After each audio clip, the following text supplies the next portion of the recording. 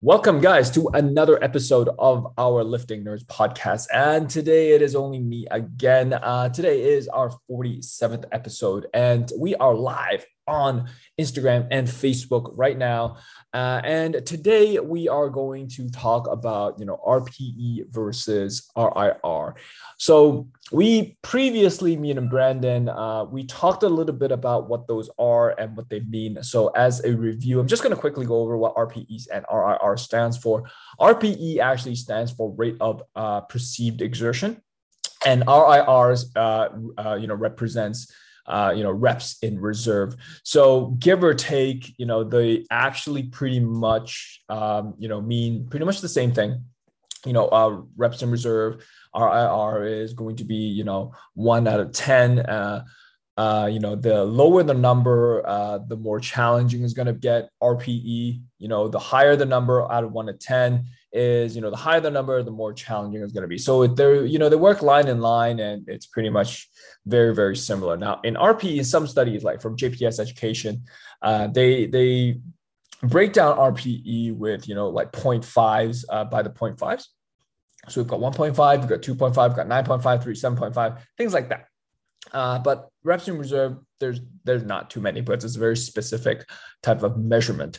How many reps you have in the tank. So that's pretty much what it means. Okay, I'm not going to go blabbing on around about that. So when this RPE and RR, when it comes to training, it's not the only thing.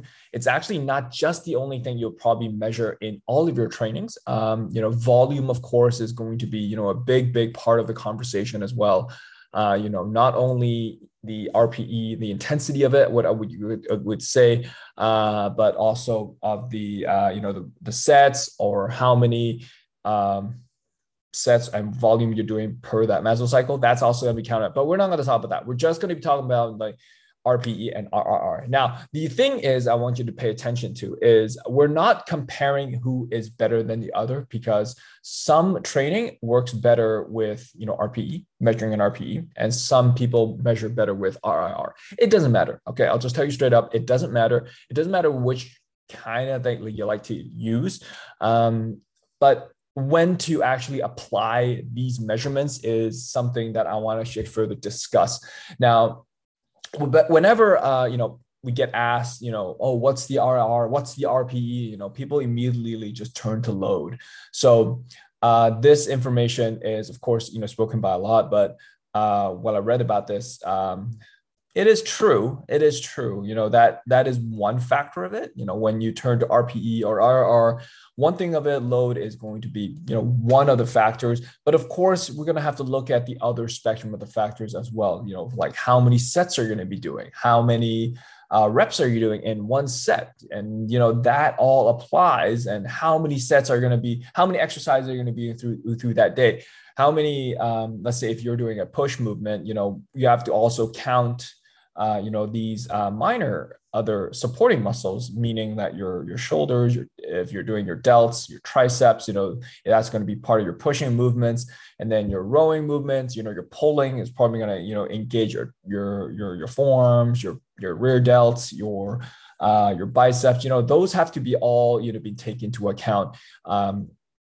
Just instead of, asking, what the load is going to be. So that will have to be, that's why we said in the beginning, that will have to take part if you are a little bit more advanced and not apply it to, more of in the beginning when you're working with clients. Now, from previous episodes, and we all know the literature has actually shown that, the most optimal hypertrophy ranges, from 6 to 8 RPE or, 2 to 3 reps in reserve. That's like the main, I wouldn't say that it's absolutely 100% correct, but the study that this is the most optimal range to build hypertrophy for muscles. And for strength gains, then it ranges from 10 to 9 to 10 RPE, or 0 to 3 reps in reserve, something like that. There's a lot bigger article that was released last year in 2020 by Data Driven and Brian Miner. They very, very smart guys. So if you want to read about that article on proximity of failures for strength gains, that's definitely an article that you should definitely check out. It's like a 20-minute long read on the study. So that's something I would actually really look forward to as well. It'll teach you a lot for how we actually measure proximity of failures as well, which is also brings me back to this RPE versus RIR question, and when to actually practically apply it when you're training either by yourself or you're training other clients as a coach. Now, as a reminder, again, we don't apply this in the very beginning. I don't highly recommend you apply any sort of reps in reserve or RPE to any sort of beginner who is new to the gym, because they're not going to know. Okay, honestly, they're not going to know. How we measure it for for beginner level, the literature has shown that it's better to it's actually more beneficial for them to train to failure. Let's say somebody with a somebody who's just joined the gym and they've probably been training for, I don't know, like 3 months or 4 months. They're still very new to any type of lifting within the premises of the gym. So it's a little bit more easier for them to go to failure, and it's actually shown to be a little bit more beneficial because as beginners, they don't really go to the true 10 RPE or 0 reps in reserve. It's just not possible because they don't have the capacity for it. So literature has actually shown that it's actually better for them to train to failure, no matter if it's any sort of like pulling, pushing, squatting, any sort of movement, as long as it's safe and stable. That's your job as a coach in order to make sure that is the case. Then they'll show tremendous results within the period of time. And of course, since beginner levels, the first year or probably like the year and a half, they show a tremendous progression within the year. They'll see the biggest improvements. They'll see the very quick improvement in their body composition and performance. And that's when that's actually when they'll be the most motivated, and then they'll reach to a plateau, and then you'll probably have to move them into another phase where they're a little bit more intermediate, since they've been lifting for a year or 2 years or even 3 years, and then their programming could potentially change, and so their mechanics. So for beginners, I would actually recommend them to push themselves a little bit more to failure. And for intermediate ones, so once they've reached that stage, they would, be part of, what I would call intermediate lifters. In this intermediate lifters, it's still better. See, it's still better for them to push to failure. Now, a lot of you may or may not agree with me, but I'm just going to put it out there. Here in this intermediates level, it's actually where a lot of the general population gym goers are actually at. They've been lifting for, 3 to 4 years. They're in the gym. What I will also quote unquote say, bros are also in this phase. Now they're stuck in this between beginner and intermediate level because they don't exactly 100% know what they're actually doing, but they're not to a point where they're not experienced in muscle groups. So they know how to do a bicep curl, they know how to do a tricep extension, they know what a bench press should actually feel like, they know what it's a good pump sort of called in the back or the legs, or they know what they are, so they know how to stimulate a muscle. But anyways, in this intermediate stage, why do we see bros, still getting like genetically really good, and they're getting like a huge lot of gains, is they still train to failure. And the literature does show that it's still a little bit more beneficial to train more to failure. That actually does guarantee that you're reaching that hypertrophy range. So you're not, number one, you're not really under training, and it's more like you're very likely to overtrain, but it's going to take a lot of time since they're intermediate levels. Since they're intermediate levels and they're not really like advanced levels, they're still not experienced enough to push themselves to 1 RM. And honestly, it is very, very difficult to actually achieve true failure. You can ask any other scientists out there or any other, coaches out there, or even, I don't know, Jeff Nippard, I assume that, it's actually very difficult for a beginner level or an intermediate level lifter to actually achieve true failure. It's almost humanly impossible all by yourself. But usually that's where it's going to be. And once they lift for, once they pass that and they have a more longer experience in lifting, of course, we consider them to be a little bit more advanced. They know what they're doing. They know what the lift should actually be. They can execute it safely by themselves. They can reach a good proximity of 8 RPE or even like 2 reps in reserve, alone and safely. Then, then training of failure would, proximity of failures, these factors would actually be a little bit more, they would count a little bit better because it will depend on what their age is going to be. So for me, I am, 36 years old. And the older we grow, the more responsibilities that we actually have. So therefore, we will, time is going to be of the essence, and our body's adaptation is going to be a little bit less good. So depending on how old we are, we don't actually want to reach, true actual failure.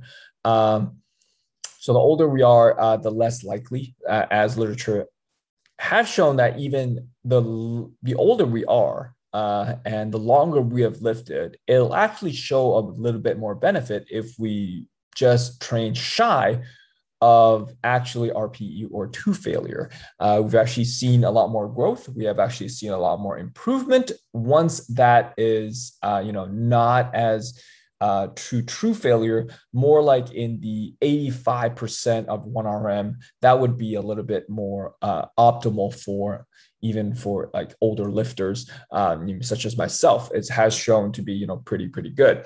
So, but with that being said, for more practical,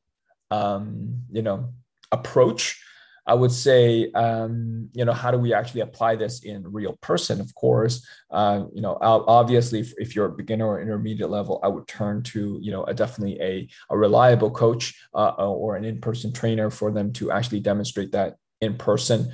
But if we were just talking about here, then honestly, some key points here that you want to know is, of course, every individual is going to be different. I don't want to tell you to go like, so by the time you lift to that rep, when it actually starts getting slow, that's your three reps in reserve, or that's your 70% of your 1RM. No, that is different for everybody.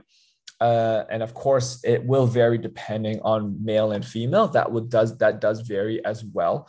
But in most scenarios, we load according to our own capability, 65 to 85% of our one RM. So with that range, there is no way that you can actually achieve like 100% or like 10 RPE without any actual help. So that's why if we can load our bar to 65 to 85% of 1RM, then that will fall into category on, why training to failure of your own capabilities would be beneficial to actually get the most strength gains or within, reaching within hypertrophy range. Now, so how does that actually apply is when, let's say, for example, you're doing a bench press and your goal is, to do a set of 4, 75% 1RM, then you can pretty much of I don't know, like 10 reps, then you can feel free to, apply, let's say, 225 pounds total, and you start benching. And you'll realize that, your first set is going to produce the most visible velocities. So, it's going to be your most powerful set versus your last set where, fatigue and all that other stuff comes in and it's not as optimal as your first set using the same weight.